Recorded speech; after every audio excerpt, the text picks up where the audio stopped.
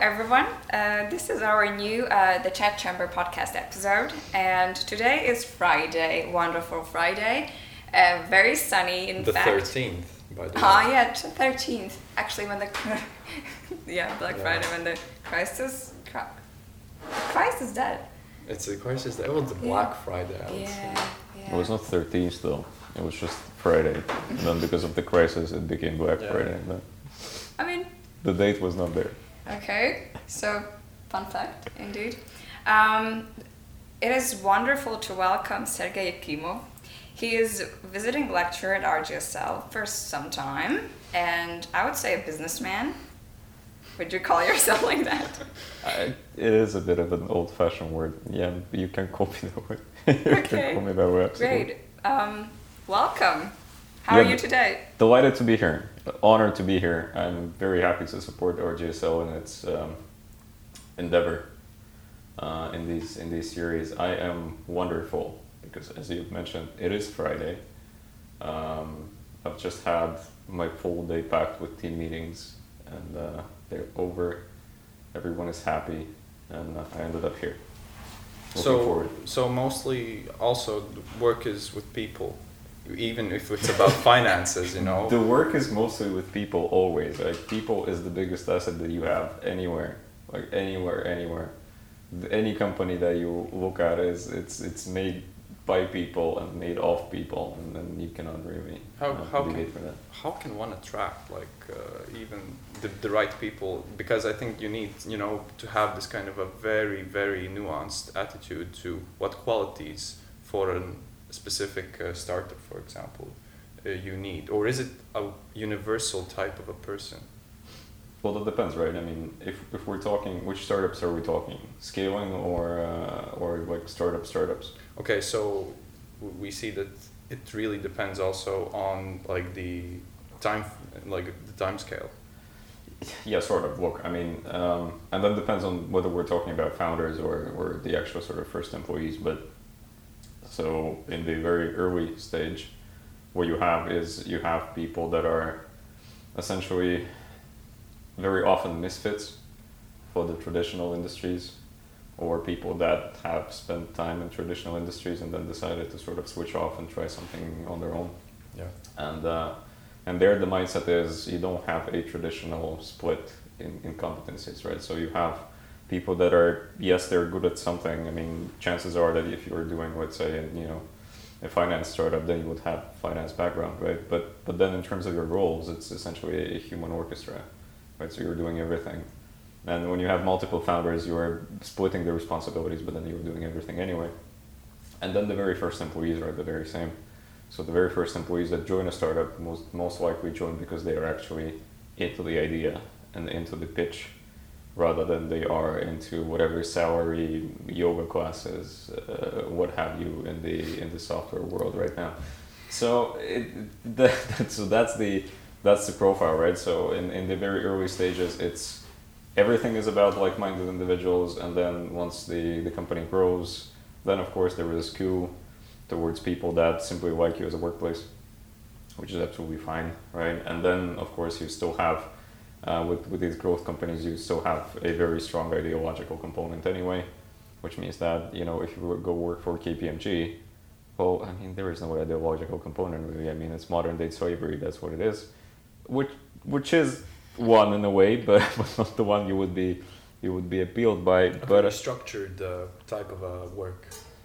Yes, I mean, sort of. So and then the startups, they would always have the ideology under the hood, right? So startups would always have sort of this mission, vision, that sort of thing that they use to attract people. Also attract customers, by the way, not only employees. I called you a businessman for a reason, okay? Right. Yeah, it's an old-fashioned term, in fact, but I could call you also, a founder, a co-founder, a creator, enthusiast, whatever, but you have had quite of experience comparing to your age regarding companies and founding them and right. participating in the process. So what is your story, how it started and why? Well, it's a long one, right? So you might have Googled me, or might have not Googled me Yeah, anyway. we So Googled you. I'm not actually from Riga, right? So I didn't grow up in Riga. I never ended up in Riga on a systemic manner until I actually was 17 years old. So I graduated high school, 12 grades in Latvia when I was 17, and I moved to Riga from Ludza, which is this town down at the border of Russia, pretty much, right? So the Latgale area. So I graduated school, came over. By the end of 12th grade, I already had a place secured, so I passed the tests for Riga Students University. I wanted to do international relations. So I spent 3 years BA in RSU, International Relations. That was something close to a nightmare in terms of the workload. I mean, that was pretty bad. The way I understand it now, I mean, what Students was there, you know, the program was very inclined towards academia, so you got to write a lot, right? So you basically spend. I remember, so I was living in Jurmala actually, same city that I live now, although in a different place. I lived in Jurmala and I lived far away, so I lived, like, if you are familiar with Jurmala, so you have the Tintery part, which is like where the concert hall is, and then you have the rest of Jurmala, so I lived in the rest of Jurmala. So I remember myself essentially coming over from Stradench on the latest bus. Okay. So I came over. I typed in these. They were called Kopsavilkomis summaries that people write in RSU. And I essentially took a shower, and then I grabbed the first bus. I never slept even. I grabbed the first bus back to Stradench. that was the schedule. Some of the days, not always, but some of the days. So that was my BA. Then after I grabbed a SORES scholarship, I went over to Central European University in Budapest. So I spent 2 years in Budapest. It was a come and go to Riga, of course. I mean, but technically I lived for 2 years there. So that was my first MA. I worked all throughout already. So I did a bunch of translation works. I did Russian, Latvian, English, and German translation back and forth.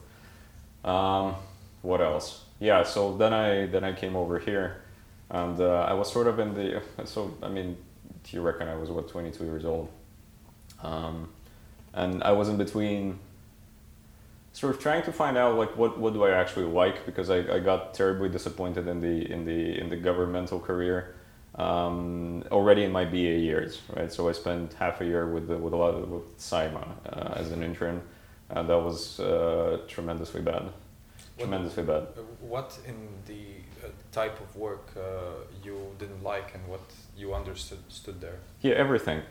Everything. Everything. I didn't like everything. I mean, everything. Starting from the pace, ending up with the added value that you actually bring, and the motivation of people to stay there. I'm not talking about deputies now, right? So I'm not talking about when you're elected, right? So when you're elected, I might assume that you might have sort of a separate set of motivations and things that drive you, which I'm not prepared to discuss today, because I am extremely politically correct. But when it comes down to employment in the governmental sector, I think it is very hard to find sort of these driving factors for yourself.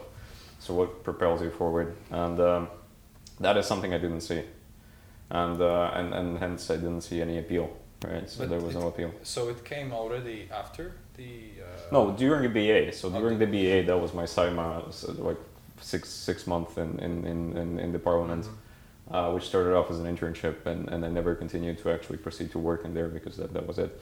And so that was my first MA in Budapest, and then I came over here. I started my first company back in the days, which was Vortex Oil Engineering. So that was the first oil and gas startup out of Latvia. I think the last oil and gas startup out of Latvia as well, which was a bit of a dull move back in the days, but it played out reasonably okay. I wouldn't say it is like an ultimate success story, but it played out reasonably okay.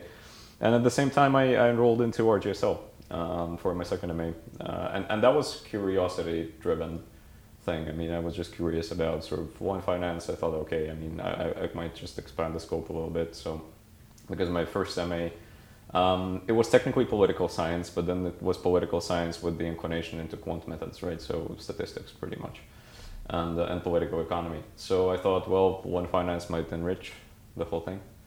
And this is how I ended up in RGSL to begin with. And then on the startup part, so Vortex was the first one that essentially has taught me in a very hard way how to build a startup, deep tech startup, which is even more cumbersome sort of than the software startup. Yeah, I essentially traveled all the way from being pre-seed, trying to persuade people that a 22-year-old guy can actually do something in the oil and gas industry, which was kind of a hard pitch to convene, to be honest. And then my second company came about, right? And that was Koatum, and that was the first biotech company, and my first immersion into biotech to begin with. So that was the company when we figured out how to create so-called drug delivery coatings on medical implants, right? So on dental implants and orthopedic implants in our case. So all the knee and hip replacements that people receive in the old age or because of the trauma. So that one, again, biotech is a completely different field. So that one sort of, again, propelled me all the way through, getting pre-seed for the basic idea, and then into the preclinical trials, then into clinical fundraising, into clinical trials. So I pretty much got the whole package very fast. So the whole immersion. Well, then after this one, these continued to live, right? So Koatum and Vortex, they continued to live. And after this one, I spent, 3 years or so with therapeutic companies that I don't like the word consulting, I never use it. I've helped them out when it came to packaging their intellectual property and packaging their clinical validation strategies. So essentially trying to figure out what is the best way to go into the clinical research after preclinics are done and how to fundraise for clinical research. So essentially work with early stage drug companies that were doing it. Afterwards, me and the other partner of mine, Gary, so we have co-founded the company which is called One Genesis.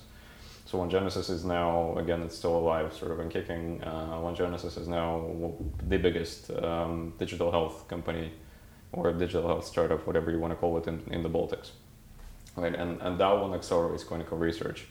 And it's a data company, right? So it's a software tool / data company. And One Genesis tools essentially help pharma companies, or they're called study sponsors normally, to find patients or study subjects faster for clinical trials and engage them faster and onboard them in clinical trials faster. To give you a hint here, why the whole thing is needed, if you look at the traditional sort of drug to market cycle from lab to actually hitting the shelves in the pharmacy, the pill essentially takes 10 years to arrive, right? And 2 years, 2.5 years are spent finding subjects for clinical trials. So One Genesis cuts it in, up to, down to 3 months or 4 months instead of 2 years or 2.5 years. And then the last two things. So after One Genesis, we sort of sat down and said, hey, we get a lot of requests coming in to help fundraise or to invest ourselves from the other startups in the therapeutic field and non-therapeutic field. And this is where we said, we do have huge network in pharma already. I mean, we pretty much know the best people, and we happen to know the best people in the longevity part of biotech specifically, so age-related diseases. And we said, we need an investment vehicle of ours, and this is where we have co-founded RGSL, which is a venture capital fund, right? So an investment firm that is headquartered in EU. It's not out of Latvia, but it's an EU member state regulated. So that is a 35 million euro investment fund that specifically invests in early stage drug and non-drug companies in longevity. And the last one is Longevity Science Foundation, and that is the latest addition to our portfolio, and that is the nonprofit that we have co-founded recently. The purpose, it's Swiss-based, based out of Zug, out of Switzerland. The premise there is very simple. When we started the fund, we basically realized that there is a whole bunch of longevity research, early stage, super promising longevity research that can be cutting edge, that can solve, myriads of problems that we have now, that never gets to the market because it's never funded. And the reason for that is the way how sort of the very early stage science can get funding is not VC, because VCs need sort of the investment horizon. They need to understand like where is the market, where is the exit, etc. So they can only opt for non-equity grants, right? So essentially grant funding, and it's very skewed, right? So 90% of grant funding is shoveled into Harvard, Johns Hopkins, whatever. So all these small research bodies, like they don't get anything. Yeah, and so we've created the foundation essentially to support these early stage guys. But then we created it with a twist, right? So we sort of embraced this whole Web 3.0 concept where the foundation actually has its own DAO, where the donors, where the participants of the foundation are essentially being enrolled and are granted voting rights, so that the donors of the foundation essentially get a direct say of where the foundation essentially invests and who it supports, what type of research it supports, etc., etc. Yeah, that's it. Like in a very, very, very brief manner. Would you say that your BA environment, Student University, may have had some inspiration on your fields? I don't know. This is the funny part. No, seriously, I don't know. What had an inspiration in the way I have worked throughout my whole life is I think high school years. That one had an inspiration. It had a bad one, because if you trace back to my high school years, what I had was a very hostile environment, which sort of made me, spend as much time in the library with the books and, essentially studying things that you would normally not study in high school anyway. And that has formed sort of my circle of interests, right? So that yes, Stratinch maybe, but then Stratinch gave a lot in terms of being meticulous with the research, I guess, right? Because it was essentially a lot of academic work, and academic work involves working with a bunch of sources and being able to combine these sources together in a meaningful way. So that's that. And then of course, Budapest absolutely gave the international exposure, right? Because, well, you get into the environment where you have professors from all over the world, and that was a source. Essentially, that's the school that was founded and funded by Soros. So the guy essentially brought in all the top faculty. And it's been Budapest because Soros is Hungarian, right? That's the only reason. I mean, it's now not in Budapest anymore because of Orban, so it moved to Vienna. But anyway, if any of you, consider, second master or first master, I highly recommend it, right? So like the top place to be. And that one gave exposure, right? So that one gave sort of the understanding that there is this whole world out there, and a bunch of people that everyone has their own way of looking at it. Yeah, so it's always a compilation of factors. But what is your driving force? Because there has to be something underneath your skin that told you, okay, I really want to do this. And was it pure enthusiasm about something, deep interest, ambition, or a higher meaning, higher sense that you want to find solutions to improve society or people's lives? Or is it sometimes also practically just profit-based, right? Because that's also one way how to look at it. Profit-based is secondary. Profit-based is primary when it comes down to, the fund, for example, because the fund essentially manages other people's money, right? So you need to be profit-oriented anyway. Doesn't mean you cannot be mission-oriented at the same time, right? So you can pick your investments in the way that they would yield a return, but then actually change the world for good. Generally, profit is secondary, if not tertiary. I sort of believe that everyone should have their value add. Okay, so we're living in a specialized society, and what I mean by that is, quite simply, and you'll see where I'm getting with this, is if there is a fire, you call a fire department, you don't call a doctor. Vice versa, if you broke your leg, then you call a doctor, and this is how our society essentially functions, right? So we have these people that are responsible for things, and they're responsible to do these things in a proper manner, because otherwise the whole thing would collapse. So same here. Right, I was, I was not born maybe intellectually gifted enough to become a scientist, to come up with whatever a cure for cancer. But then I approached this thing from the other end, right? So I sort of tried to, and I'm not saying that I actually succeeded in that one, right? But I tried to grab, this my value add, some sort of value add that I saw as might be useful at some point. Through what I did. That's it. That's the driving force. Because otherwise, why are you here anyway? Right. And I'm not saying like everyone should want to change the world. That is stupid, absolutely.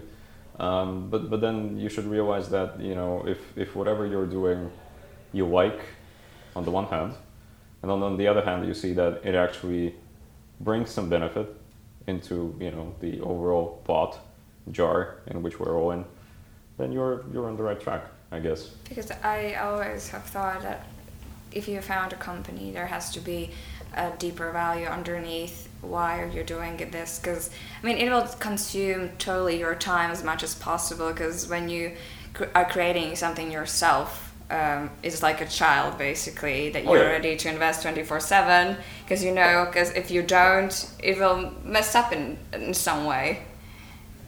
Indeed, yes. The child metaphor is the one is a fairly working one, and each and every time it is essentially the same. Although you should also understand that in order to build something, so my biggest, the biggest fails that I got.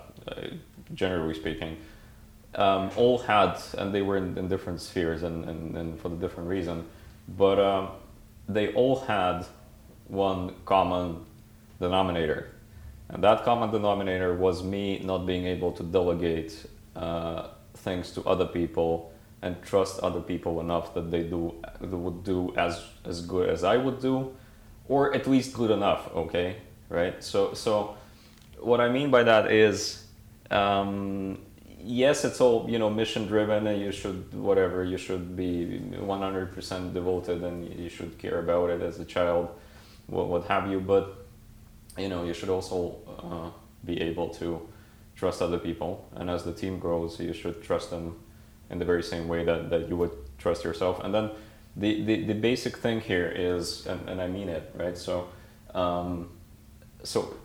like all of my employees or partners or whatever are essentially much smarter than I am in the things that they do. Like much smarter than I am. I think that is the beauty of being, in this field, that you can sometimes just be the glue, in a sense. You can be the glue, and then it's not even about the glue, it's about sort of understanding that, you need to surround yourself with people that are much better in what they do versus if you would try to do this yourself, right?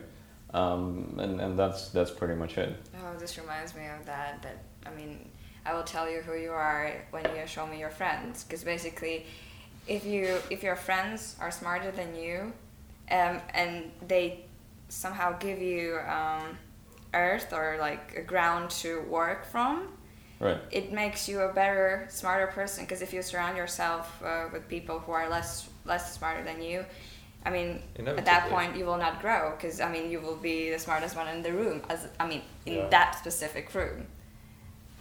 I would agree, but going back to the metaphor of a baby, when is it right. time? When is it time to kill your babies, right? Because I think that is a problem for many.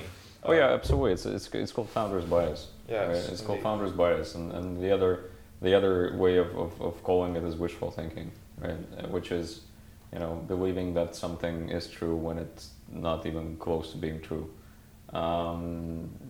Pink glasses, whatever you want to call it. Well, there is no one way of answering that.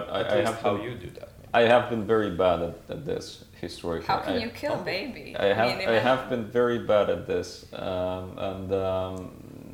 so there are so many things that I would have done differently now, like with the experience you have now, But I think it's when you have exhausted sort of objective ways of making it work, right? So because, I mean, every other company when you start it, for example, is as good as the underlying hypothesis is, right?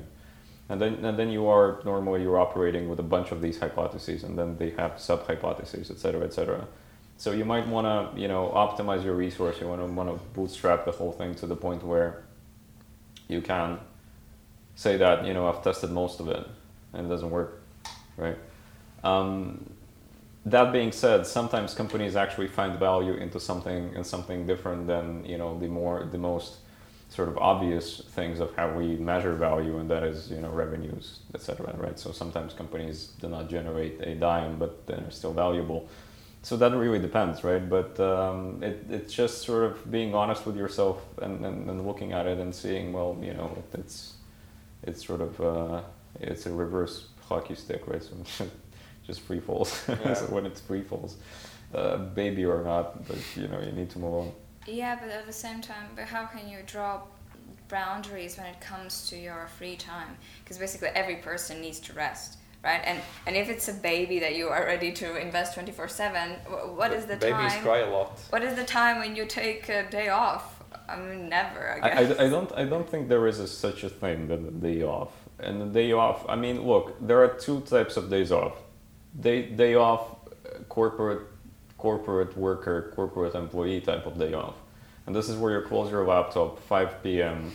Friday, get in your car, whatever, get drunk. On Saturday you go, walk with your dog, play your PlayStation, to do whatever. And then, Monday you scream fuck, and then 9 a.m.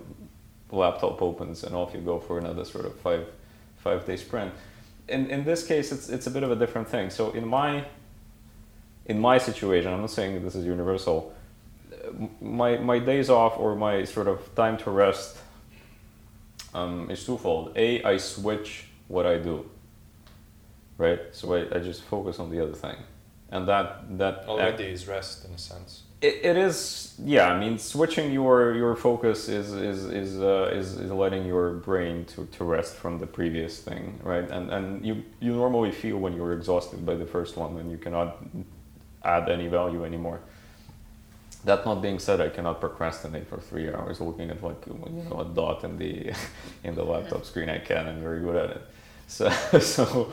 That's first one. Then the second one, sort of, I have this tendency of draining my whatever stress from the work week in physical activity, right? Because I mean, that comes from the child years, right? So I used to play tennis a lot, and I spent pretty much all my free time when I was not studying on the tennis court. Back in Łódź, by the way, we had tennis courts, and we still have them, and there is a new one that was built, which is a beautiful place to be. Anyway, so and then I dropped tennis, but I switched to triathlon at some point, and this is where I occupied myself, not professional, even close, of course, but I occupied myself with physical activity. And then sometimes, I have hobbies. You're a human being. You have hobbies. I do have hobbies. But okay, outside sport, what hobbies do you like? I like car restorations. So I restore cars sometimes. What kind of cars? Recently, with a group of friends. Look, we normally do sort of all the German classic. So all your old Mercedeses, all your Pagodas. Beetles, maybe. Beetle, it's not a very desirable car to restore, but it's a fun car nevertheless. It's like sort of the Porsche, the Porsche for the crowd, right? Because it's rear engined. But so that sort of thing. When I do have time, right? I also have a PlayStation, by the way. Going back. 5 PlayStation, which isn't exclusive now, but you cannot buy it anymore. Yeah. I mean, you can buy it, but I think it's triple the price. But I never use it. It's just there collecting dust. Yeah. So these things normally. What my question completely unrelated, but also going back to these concepts. halo effect. Another interesting, I think, concept in this field. What do you mean by halo effect? In the sense that there are specific people that sometimes can generate revenue for companies only by their presence, you know? Oh yeah, but that's all over the place in the startup world, right? So I mean, the reason of why you get sort of KOLs, key opinion leaders, and sort of these high-profile people on board in your companies is specifically because of that, because they can, you know, instead of you doing business development activity for half a year, they can essentially collapse this whole half a year of yours into one phone call that they can make. Yeah. And that's it, right? That being said, I mean, you should grow to a certain point where you can actually attract these people, because you need to offer them something. And that something is usually, you know, either share options or a hefty payroll or anything like that. But then again, I mean, when you are capable of doing it, then it makes it easier, much easier. And it's all over the place in the startup world, like advisory boards, non-executive directors, you name them. Like the higher the guy you can grab from the industry that you're in, the better. Well, many enterprises, yeah, specifically like attract people for their competence, not only, you know, for the popularity. And I think because they can, of course, bring this added value. Yeah, well, so there is this very interesting and at the same time very frightening thing, which is called human capital, right? And human capital is the everything that you have, pretty much, right? People are the ones that are generating your intellectual property anyway, tangible, intangible, whatever, right? It's all made by people. And the company doesn't exist as an entity, right? So as a cell, it's a compilation of people that are united, whatever, by brand name, by, you know, legal entity, what have you, but still people. So, well, startups actually a lot, like, they fall into traps of being too people dependent, where, you know, when you are a team of 5 guys in the room, one leaves. that's okay. Yeah. That's still okay. And one possesses, you know, one knowledge and the other one the other knowledge. But then some sort of knowledge transfer should happen into the company, where when you scale, you should be able to hire an engineer from another company, and you should be able to sign an NDA with him or her, and you know, give him access or her access to your proprietary files, whatever, and make this person your employee, right? So this component of an individual being unable to replace should go at some point of time. From the founder's perspective, you essentially want yourself to be replaced. I mean, that's my way of looking at it. You want yourself to be replaced at some point with a guy from the industry that essentially have worked, you know, for 20, 30 years and sort of, you know, become a professional CEO in your own company, so that you can, you know, you'll still be a shareholder, but then this person would you know, accelerate growth, would sort of bring in know-how that you never knew, that sort of thing. So, you know, it's there should be, you know, there should be a knowledge transfer always happening anyway from people to the entity and into sort of this common pool, whatever you want to call it, like the knowledge lake that the company possesses or any other entity possesses, not exactly the company. When you were in the process of founding your first company, right? How did you come up with the oil industry? The first name also. Through the accelerator. So I came over. I remember I came over to Riga, and a friend of mine said, "Well, do you want to, you know, go check out this event, which was one of the deep tech accelerators here in Riga?" And I said, "Well, why not? I mean, you know, I was always interested in tech. It's not that I was a genius inventor, right? I never was neither, but I am now. But you know, I knew a thing or two about, you know, how to sort of try build a case, right, in terms of the commercial, you know, commercial part of the company. So I said, well, let's go, right? And this is where the whole thing started, right? So there, in this event, I met the guy who then became my CTO, Chief Technical Officer, and he had specific relation to oil and gas. And I said, well, why don't we try oil and gas? Yeah, and this is where the whole thing started. Yeah, but when you're in the process of founding, you you have to. I mean, I think at least that you need a circle of people Right. where to start from, or at least someone who knows someone. Oh yeah. So I was. Look, I mean, it is of course not true to say or to think or to claim that I was, this sort of solo guy that decided, okay, let's do an oil and gas company. It doesn't work that way. So we then went through an acceleration process with the whole team. The whole team grew. Another co-founder joined. So that sort of thing, right? And then we iteratively, so we worked without any money for the first year, right? I mean, as a company, right? So there was no investment, nothing, because we were looking at the market. We were trying to grow the network of contacts in around us. We were trying to validate sort of the product proposition that we had back in the days of the Vortex. And only then we essentially transformed it into what you would call a startup. Like from the group of people that just work together, we tried to formalize into whatever legal entity, and that legal entity then went out there in the sort of open ocean and tried to fundraise. So it is a very sort of step-by-step process where it doesn't happen overnight, and we just grew the network around us little by little, person by person. But you were passionate about it. I was interested. Yeah, okay. I mean, absolutely, I was interested, and I thought that, well, look, you need to start somewhere.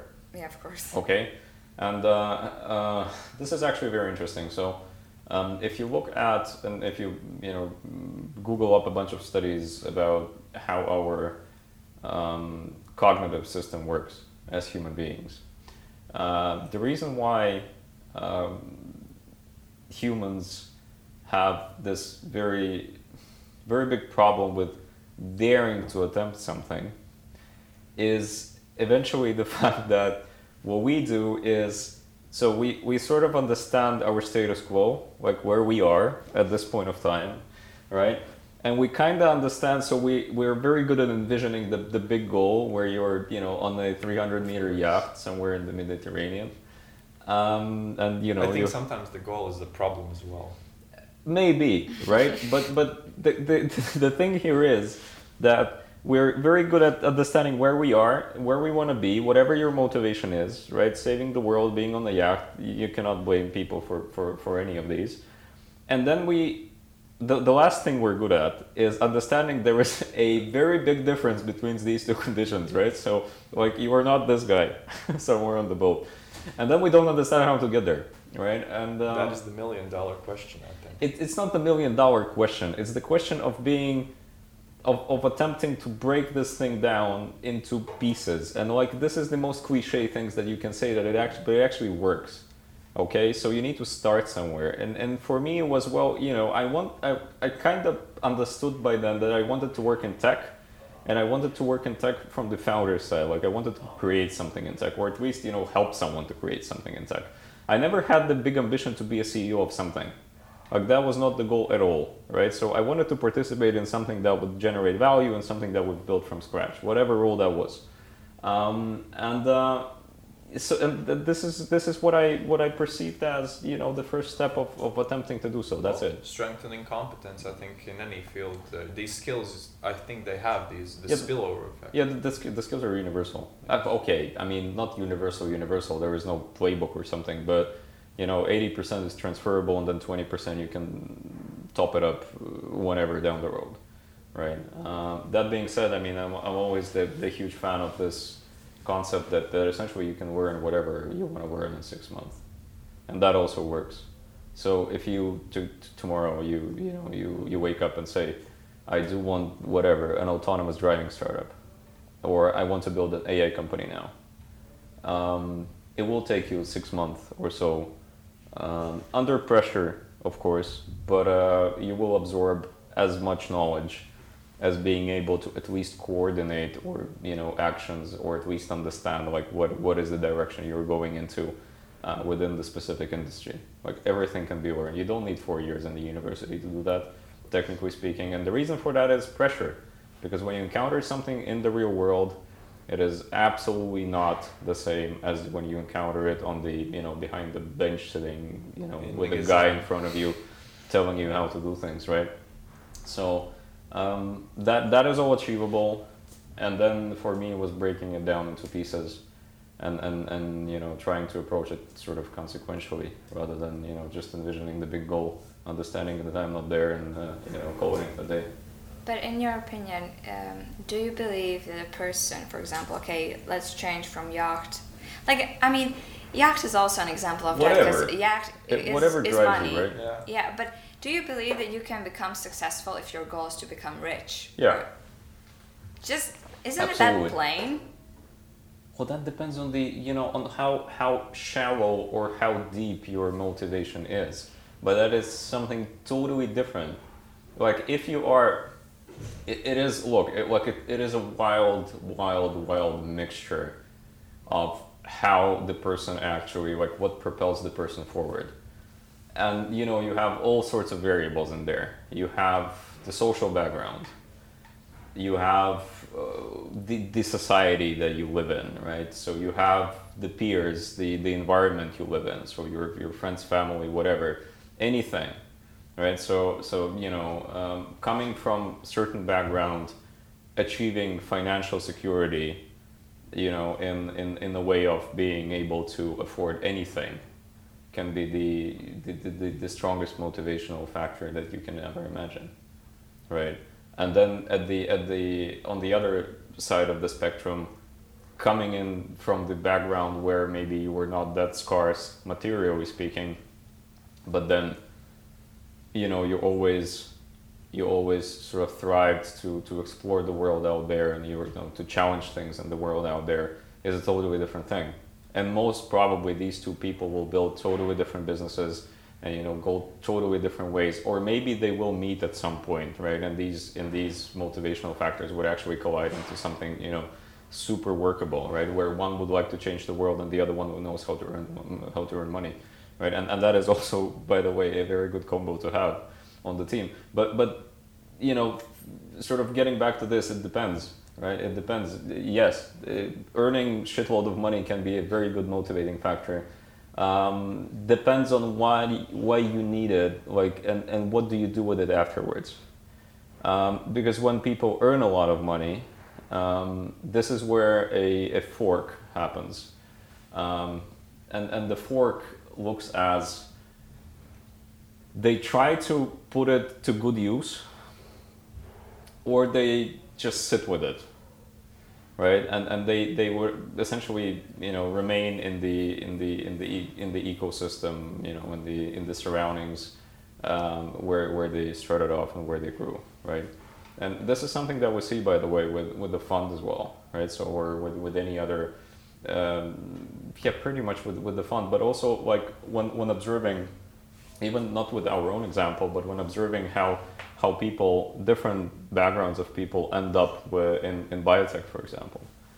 We have, guys that have earned money elsewhere, 40 years old, 50 years old, so very well accomplished individuals, sitting down and saying, well, look, I've always been fascinated by biotech, and I do understand that, I cannot pretty much take any of it into the grave, right?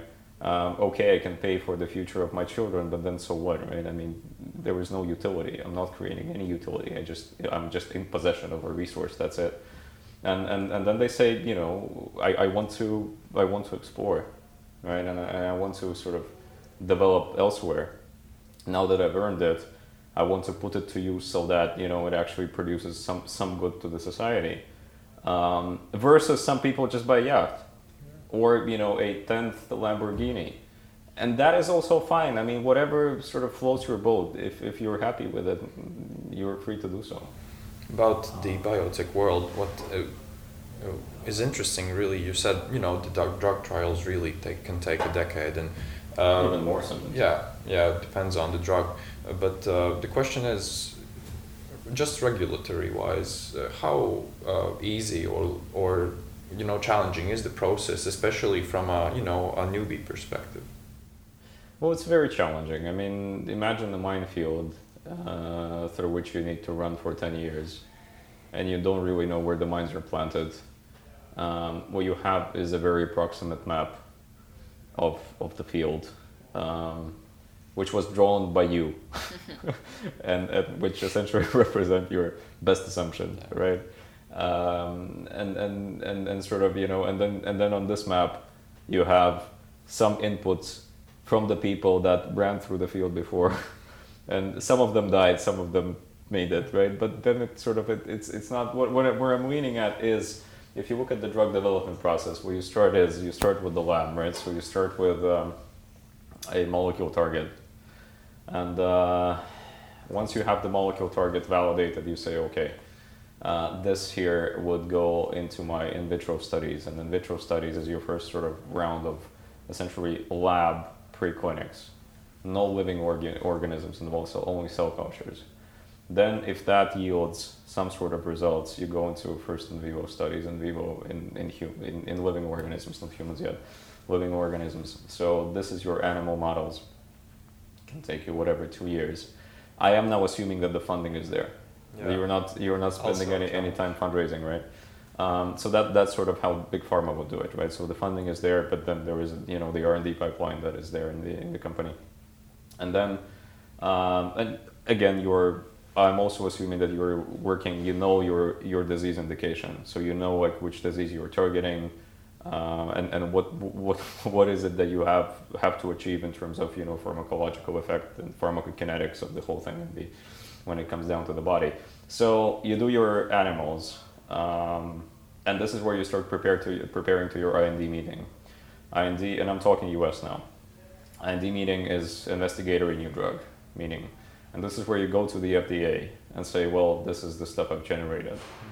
Can you give me the approval to get into humans?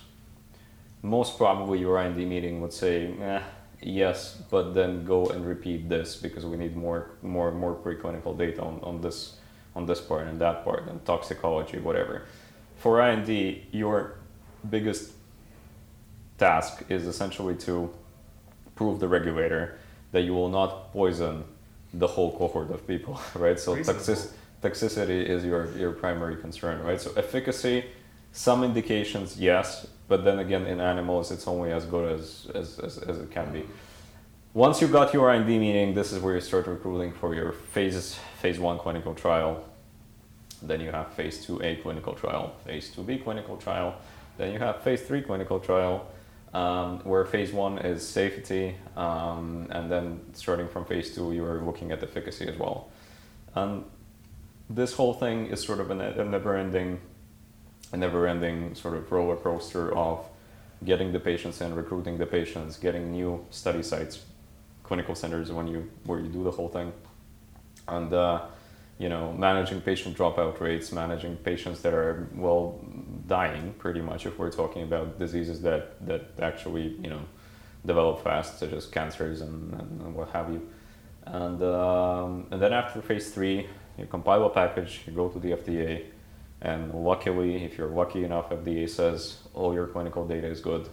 You are now allowed to market the drug, right? And then after phase 3 comes phase 4, which is post-market approval, and this is where you still are obliged, depends on the drug, obliged for a number of years to essentially observe whatever is happening. That being said, all the phase 1, phase 2A, B, phase 3, all of this is full of failures, sort of, and dead bodies in terms of clinical trials that actually failed.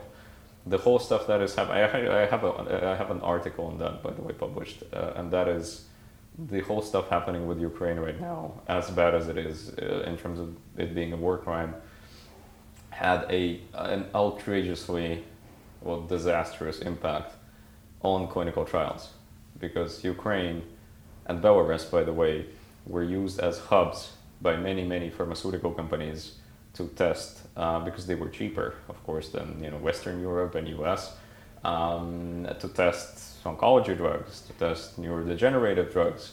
And now we have a whole bunch of patients that will never ever survive to actually see these drugs to begin with. We have protocols disrupted. We have, essentially years, sometimes decades of clinical research all down the drain.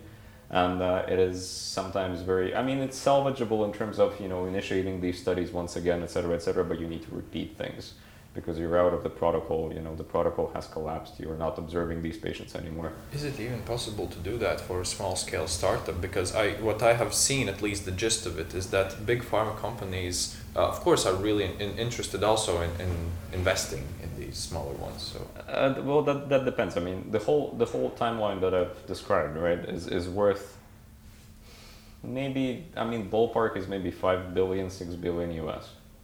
Like this lab to the actual phase 3, right? So around 5 to 6 billion. For startups, look, if we're talking biotech, specifically therapeutic startups, so when you're developing a drug, you're not really going to sell it anyway. If you have IP that is worth it, so if you manage to prove your case in preclinics, get through the IND and into phase 1, most probably at a minimal sort of case scenario, you will get big pharma venture arm as an investor already, right? So whatever, Merck Ventures or someone, Roche Ventures, would come over and would like to acquire a stake in your fundraising round. If you're super successful, end of phase 1, starting from phase 2, it is not uncommon for the companies to actually list, do a NASDAQ IPO, because we are talking, if everything is well, we're talking valuations, over $1 billion for sure for the company, right? Because the potential is huge. If you are in the area of oncology, if you are in the area of neurodegenerative diseases, if you are in the area of any sort of tissue regeneration or stem cell therapies or epigenetic reprogramming, whatever buzzwords I might throw at you, these are topics that pharmaceutical companies are chasing. And the way that big corporate, and this is not only for biotech, this is sort of their general rule of thumb, the way big corporate innovates is not through innovating internally, it's through acquiring innovation, right? So Apple is buying shitload of companies every year. Samsung's whatever of the world are doing the very same thing.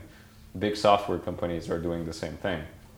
Because ultimately acquiring pieces of IP, incorporating them into your portfolio is much, much, much cheaper than trying to, assemble internal teams and then fuel your internal R&D and, spend another year or two, whatever. Because they have the engine, in a sense.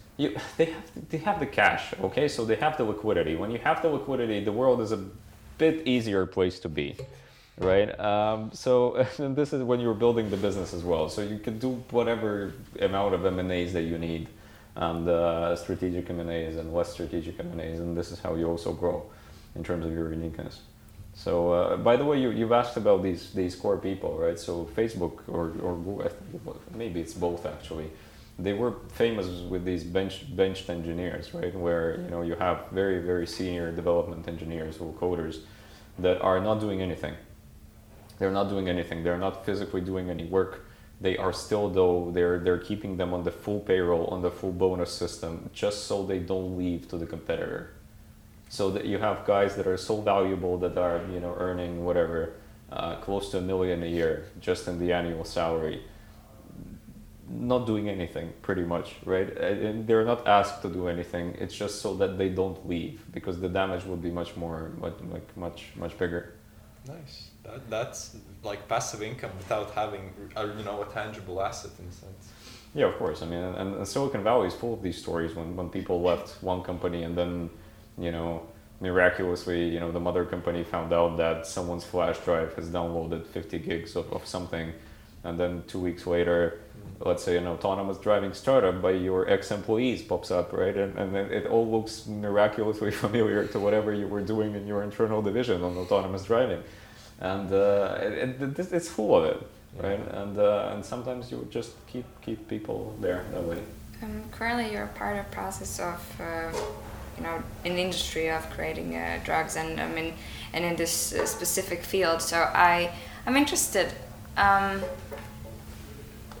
It is in a process of creating something that would cure diseases for people with problems, basically. And I want to know what, in your mind, is happiness in life, and Right. have you found an answer of the meaning of life? No, I haven't. The meaning of life is, I don't know. Freedom. maybe to No, strive. that would be too cliche. It's not freedom for sure. I mean, freedom is a very relative term. Like, freedom for what? From what? Are you smoking? Like, are you a smoker? Really rarely. Okay, so you're relatively free, right? From one So thing. it's about And dependence. it depends. It's about the factor you want to attach it to. No, I think it's being able to be useful. Yeah. That's the purpose. Because coming back to the specialized society part of it, so I'm one of these people that thinks that our society it has absolutely steered in the direction where we're like in the wrong direction. We're not moving where we should be moving. And I also do think that it has to do a lot with social media, with the overall sort of vibe and values and what have you that people have, and overall on average very low self-esteem of people in the society anyway. But that's my again. I mean, this is my personal view. Of course. So realistically, I think it's being able to deliver value, and in the way that is accessible to you. And in our case, it's it's fueling the research. It's I do have my own personal bunch of motivation, of course, but not motivation in a personal way. But I have a very, very, very direct relationship with the area of rare diseases, for example, in my own example, right? So in my own right. So and I know that so I know this from the inside as a patient first and foremost, and I think that what society is pretty delusional, and society is pretty delusional in a way that when you're all young, and we are all, I mean, I'm 30, so I'm still considered young by most standards. We kind of don't care about the things that are yet to come. And what we don't realize is that these things will come much sooner than we expect. And we should be, making our contributions and trying to think collectively into how we sort of fix these things, right? And I'm talking about fundamental problems for our society. I'm not talking economy or whatever, someone earning more money or less money or driving a better car or a worse car. That is all irrelevant, right? What's relevant is you have things like cancers. You have things like neurodegenerative diseases. You have so many things that can kill you before you're 30 if your genome is even minorly broken. And I assure you, you have no fucking clue if it's actually broken or not, right? I mean, you haven't looked at it. You haven't tested it. 99% of people haven't looked at it, right? So we're not aware, essentially, of the hostile environment we're living in. And your parents are living in, and your families and your relatives and people you care about, etc., etc. And we become aware only when it's too late. So eventually, people that are working in biotech, me including, and my partners including, we do have this monetary component which you asked about, right? It can be because of the thesis of what you do. If you're an investor, you need to deliver returns. Like, there is no other way of putting it, right? You're managing someone else's money. But then at the same time, you also look at it from the point of whenever you make these investments or whatever you're contributing to anything, you also try to project whether this will actually push the field like 1 millimeter forward, right? And maybe even that would not be applicable to you, but then sort of the generation to come will be able to use it, and so that's the purpose, right? And that can be then translated into pretty much any area, like pretty much any area. Would you be working in whatever, finance, art, anything? You can always project whatever you're doing, and actually try to understand whether you are generating any value. So try to think from that perspective rather than just, my salary will be this much. It does help. Like, it helps tremendously. But that's my take, right? That's my take. So it's the ability to generate value. That's the sort of the happiness or the usefulness, whatever you want to call it. Two independent questions. Go. Firstly, are you acquainted with Naval Ravikant's philosophy? And secondly, that's okay.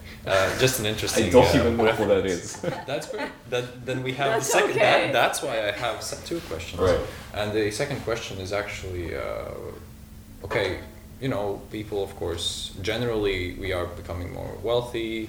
Neurodegenerative diseases are also on the rise. The same with oncology. The question is, how do you even see the future of biotech?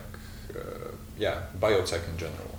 Well, biotech is a bit of a basket term, isn't it? I mean, it's an umbrella thing. So if we talk about the longevity industry specifically, for example, then the longevity industry would essentially care about maintaining your healthy human performance for as long as possible. And by healthy human performance, I don't mean live to 150 years. Like, I would not like to live to 150 years. I don't need that much, right? I don't want that much either, right? So it's about quality of life always, versus the quantity, really. I mean, ideally you would need to combine these two variables together. But when we talk about these diseases that you've mentioned, they are the ones that, if they don't kill a patient, then they diminish the level of quality tremendously, right? And so this is where the future is trying to get at, right? And then you have another sort of philosophical debate, and that is maybe, just maybe, you should not be focused on, treating cancer. You should be focused on preventing cancer, which is a totally different ballgame, right? So your major focus and your major investment should be into preventative medicine, into super early screening, rather than trying to come up with methods that would magically cure a person, third, fourth stage, which is practically impossible. So, there are a lot of things unanswered. And then, I mean, since you're mentioning whatever, neurodegenerative, we don't even know why this is happening. Yeah. Like, we don't know. We have a lot of, I would say, clues. Well, these are hypotheses, right? So the Alzheimer's, the biggest Alzheimer's hypothesis, for example, is, well, the observation, it's called the amyloid hypothesis, right? So it's an observation that the brain of the Alzheimer's patients has an accumulation of so-called amyloid plaque, right? Yes. Which are, these amyloid enzymes that are, colliding together. On the sheath of the myelin. Technically speaking. Well, I mean, sheath of the myelin is a bit of a different thing, but sort of what you have is like, the huge, when you look at the MRI of the Alzheimer's patients in the certain stages, it's all white, right? And then that's the hypothesis. Like, we have the amyloid plaque in the brain, let's get rid of the amyloid plaque, it will stop the disease or do whatever. Bunch of clinical trials, billions of dollars invested, we got rid of the amyloid plaque, cognitive decline still happens. Well, you start digging further. Well, maybe it was the toxicity of the amyloid plaque that was the one to cause the whole thing. I'm talking decades of research now. Like, this is very condensed, right? But these are like 10 years since people are, making these, new sort of iterations. Maybe it's the toxicity.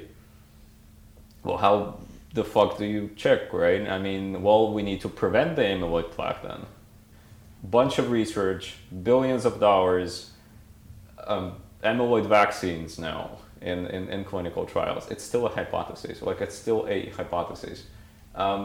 Maybe, it has to do, for example, like the very recent bunch of papers in Nature published that, for example, patients with MS, with multiple sclerosis, which is another non-curable, essentially neurodegenerative disease, very, very prone into young adults, by the way, like 30 years old or so. That most of the patients essentially have the Epstein-Barr virus, which they don't feel in their blood, right? But that eventually causes the immune reaction, the autoimmune reaction, that causes the antibodies to develop, and these are the ones that are attacking myelin, right, and myelin sheath on the neurons. So again, but it's a hypothesis, right? So you never ever actually know. Even the lab models that we have right now, and that is, for example, testing all these, fancy amyloid things on mice. These are genetically engineered mice. These are mice that are born with Alzheimer's, right? So these are so-called Alzheimer's models on which you test these on. And these are not resembling humans. I mean, very, very far away, yes. So very basic sort of kinetics of the whole thing, yes, you can observe. But, the complexity is really... Yeah, I mean, you have only one drug in neurodegenerative and Alzheimer's specifically that was approved by the FDA, which is aducanumab, that was developed by Biogen.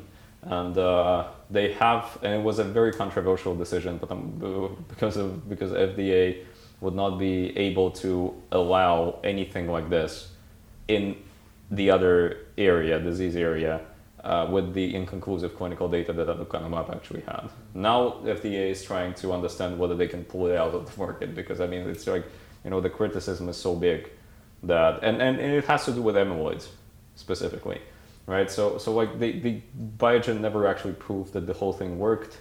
It was just a big assumption. So what I'm leaning at is, when you exit this building today, you see things that are familiar, right? And you kind of feel safe, right? And you kind of feel in control. Eventually, you don't have a single clue whatever happens with, a certain SNP pair in your genome, if you have it, that represents your risk to develop whatever. And if you develop whatever, whole new life starts. Like not in the best understanding of the. I'm not being too negative here. It's very realistic. So what we need to collectively start thinking about is this. So how do we at least start thinking about solving these issues little by little? On a collaborative and a large scale. On a collaborative basis, absolutely. I mean, because a solo effort doesn't cut it anyway. It never cuts it, right? Solo effort is a very egoistic one, to begin with. So, yeah, and that's what VC funds, and this is what we are doing, and we hope to, deliver our part. But then again, you never know. Yeah. It's all like a big gamble, pretty much. As we're coming closer to the end, right. Maybe there's something you would tell to our listeners or ask us. If not, then we can conclude. But if you come up with something, like a catchphrase, maybe. A Yeah. catchphrase. A motto. Who's the listener first and foremost? Like, give me a portrait. Like, I would say an RGSL student, firstly, or maybe an RGSL professor, maybe or potential a colleague student. of yours, right? Colleague of mine. Well, colleagues of mine know all this stuff anyway. RGSL professors might be very well anchored in their own life beliefs, so I will not change anything. Students, though, this is good material to work with. No, I mean, look, honestly, I think, when I was a student back in the days, okay, I wish that someone would actually tell me a few things. One is, you should never, ever, like the stupidest life choice you can make, the most retarded one, like top one, is comparing yourself to others. Never do it. Like even if it helps, delete Instagram, right? Right. If you want to. No, seriously. Check. Like it makes you a socially disabled person, and it makes you live someone else's life, which you don't want to do. You want to live yours, right? So whenever you want to compare yourself to something, compare with yourself, but whatever, a year ago, right? And if you're worse off now, well, that's your problem, right? Whatever you made wrong. And then the second one is, so because of the amount of work that I had, I never, ever actually, so I very often failed to enjoy things that I had. Like I literally failed, and I understand it now, but these things are gone now, like long gone. So, try to, even if you are whatever mission, vision driven, whatever big picture you drew, right, for yourself, never fail to whatever, enjoy life. You should be able to enjoy life, absolutely.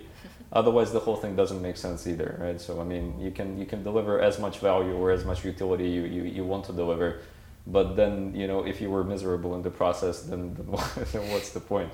Right, so keep time for yourself. That'll be something that I would I would wish someone actually taught me back in the days. But well, it all comes as hard experience. Thank you for coming. I Thank think you. this was a quite energetic and inspiring. Hopefully, hopefully I was not very eager to tell that whatever we might wanna, or we might just die tomorrow because of whatever. Of course not. I think I also gained a lot of insight. I hope the listeners as well. And looking at all the cameras. Of course, yeah. I hope you The crowd. I hope you enjoyed the new environment, and see you next time. Thank you.